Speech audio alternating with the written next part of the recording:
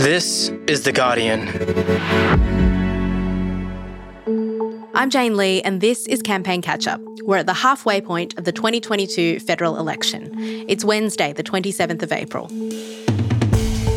Today, Guardian Australia's political editor Catherine Murphy is joining me to explain how the climate wars could pan out this time around. But first, here's what happened today. Prime Minister Scott Morrison was in Rockhampton in central Queensland trying to turn the national conversation back to the economy and the fact that it performed better than expected during the pandemic. So in 6 months' time, when that cash is gone and the fuel excise has gone back up, what will you be doing then to help with the cost of living? Making sure that our economy is strong, that we continue to manage our finances well, because that's what puts downward pressure on inflation. Morrison held his daily press conference before it was announced that annual inflation rose to 5.1%, prompting fears that interest rates could rise as soon as next week. Treasurer Josh Frydenberg was in Melbourne, saying the inflation rise was largely driven by international pressures like the war in Ukraine and the pandemic. Labor's campaign spokesman for the day, Jim Chalmers, was in Canberra, promising to support a global push for multinationals like Google and Facebook to face a minimum 15% tax rate. This is the triple whammy that Scott Morrison has presided over.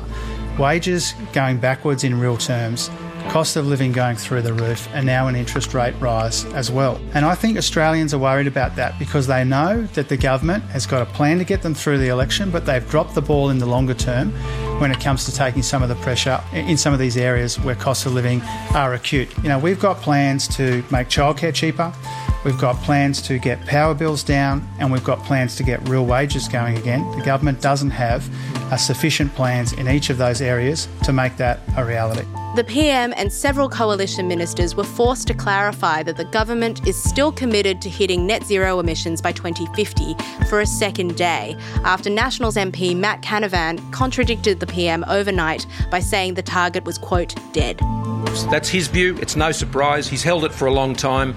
That debate has been done in the coalition and is resolved, and our policy was set out very clearly, and it has the strong support of the government.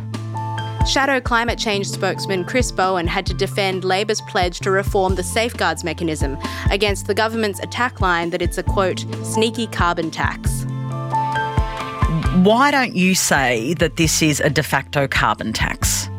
Because it isn't, PK, and of course what it is a sensible framework which business asked for, the BCA and the Australian Industry Group suggested, to help our biggest emitters reduce their emissions over time to net zero by 2050. The scheme was first introduced under the Coalition's own Tony Abbott. It was meant to stop industrial emissions increasing and later to cut them. Under the Morrison government, that hasn't happened because it hasn't been fully enforced. And Labor, if elected, wants to enforce it so that it does what it was always intended to do. But that hasn't stopped the PM from pushing this scare campaign. What Labor is doing is binding them on this and issuing penalties on those companies. So they couldn't be more different. What Labor has is a tax, a sneaky carbon tax on traditional industries in this country. Coming up, Catherine Murphy is here to discuss the political and environmental stakes of the climate wars at this election.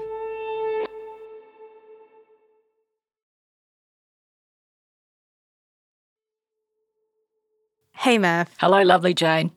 The Coalition's been trying to talk about national security, but has been hindered by the Solomon Islands deal with China. Mm-hmm. And today, the Coalition's been trying to push the conversation back to the economy. But something has stalled them in that effort as well, and that's the inflation rate rise.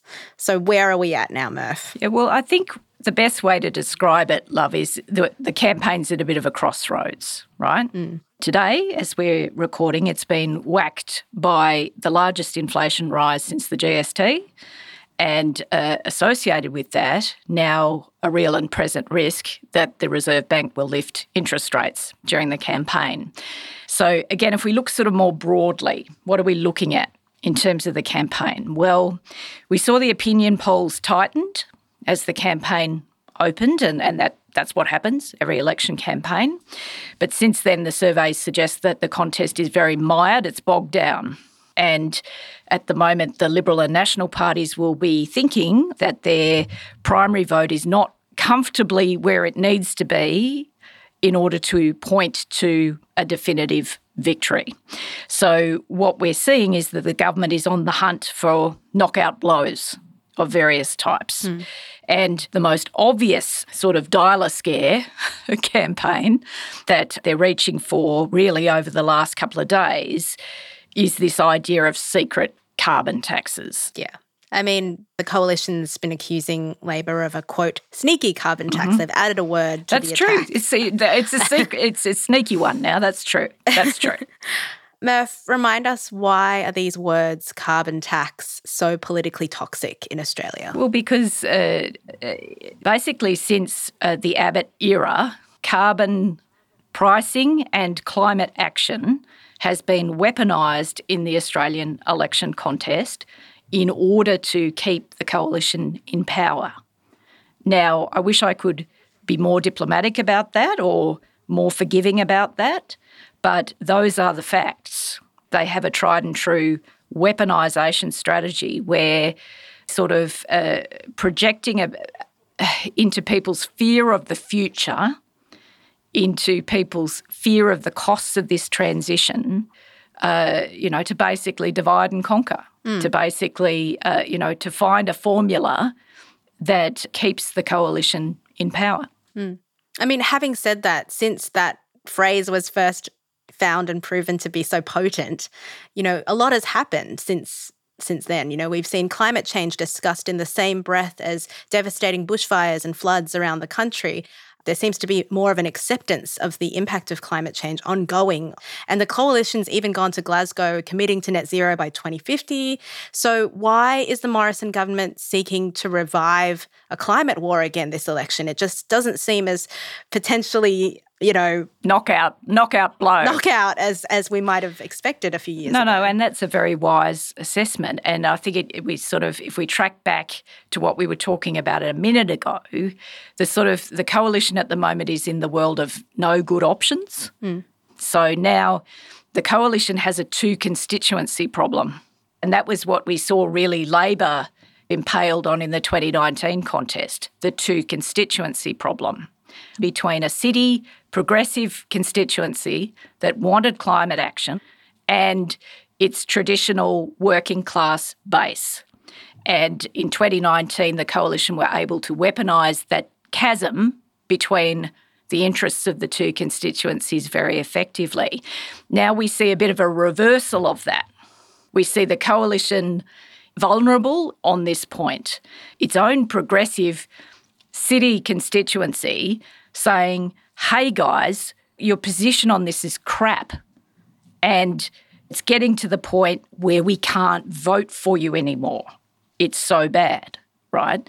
So the coalition is hearing that message in the city, but it still wants the opportunity of weaponising the issue in regional contests. It's really interesting because you see the Prime Minister today, on the one hand, he's playing to one part of the electorate by saying, we're totally committed to net zero, we took it to Glasgow, nothing to see here, and in the next breath saying that this is a sneaky carbon tax. So playing to two different constituencies, as you've said, in the same press conference. Yep.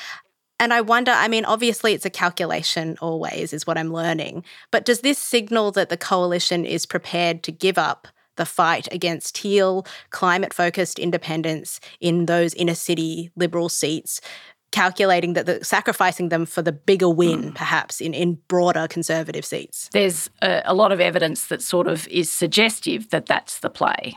But the thing is, look, this might prove a masterstroke. We might end up on May 21 where the coalition has lost 2 metropolitan seats to independents but picked up a swag of Labor seats because people in the Hunter or somewhere else in the country actually believe that Labor is proposing a sneaky carbon tax, right?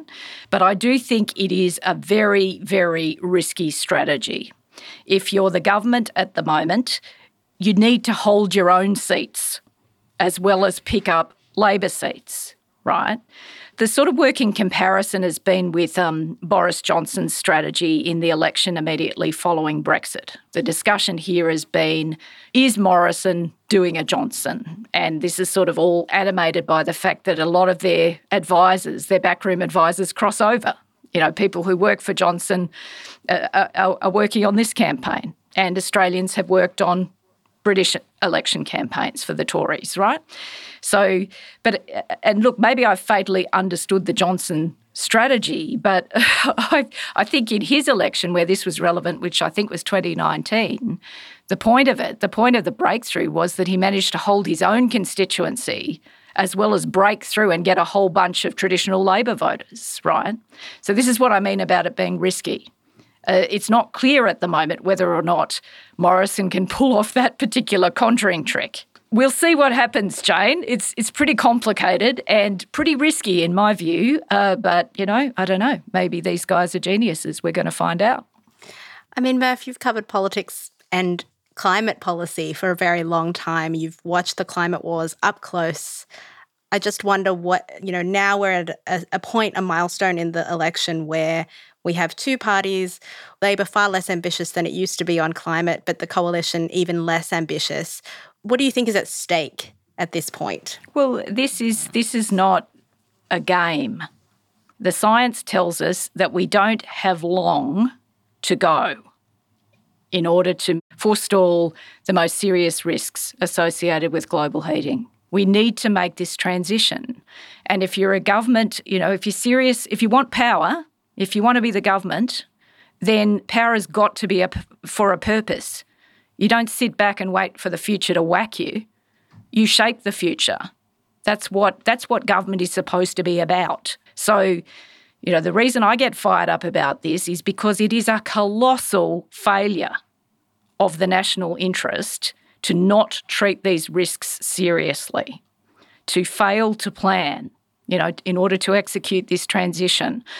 I am a figure in the public space. I have a voice. I have a responsibility to stand up for my kids, their kids, everybody's kids, right? When I see, that basically sense being hijacked by partisan politics. So I think a number of people who have been around this table for a long time are sick of the repeat cycles of weaponisation, lying, and the abrogation of the national interest. It has to stop. And that's what this whole conversation's about. Thanks so much for your time, Murph. I'll speak to you soon. It's my pleasure. That's your campaign catch-up for today. If you haven't had your fill of politics just yet, I recommend you check out our culture podcast, Saved for Later.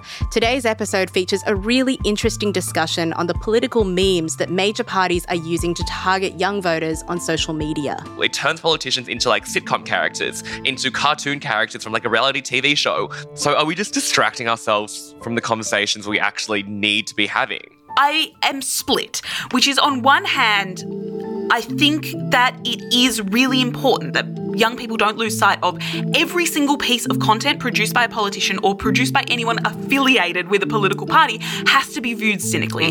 But on the other hand, I think that we have a problem where you have a group of young people who are really politically engaged in Australia and then no one talking to them from Canberra. Just search for Save for Later wherever you're listening to this podcast. This episode was produced by Alison Chan, Karishma Luthria, Rob Caldor and me, Jane Lee. The executive producers are Miles Martignoni and Gabrielle Jackson. Thanks for listening. See you tomorrow.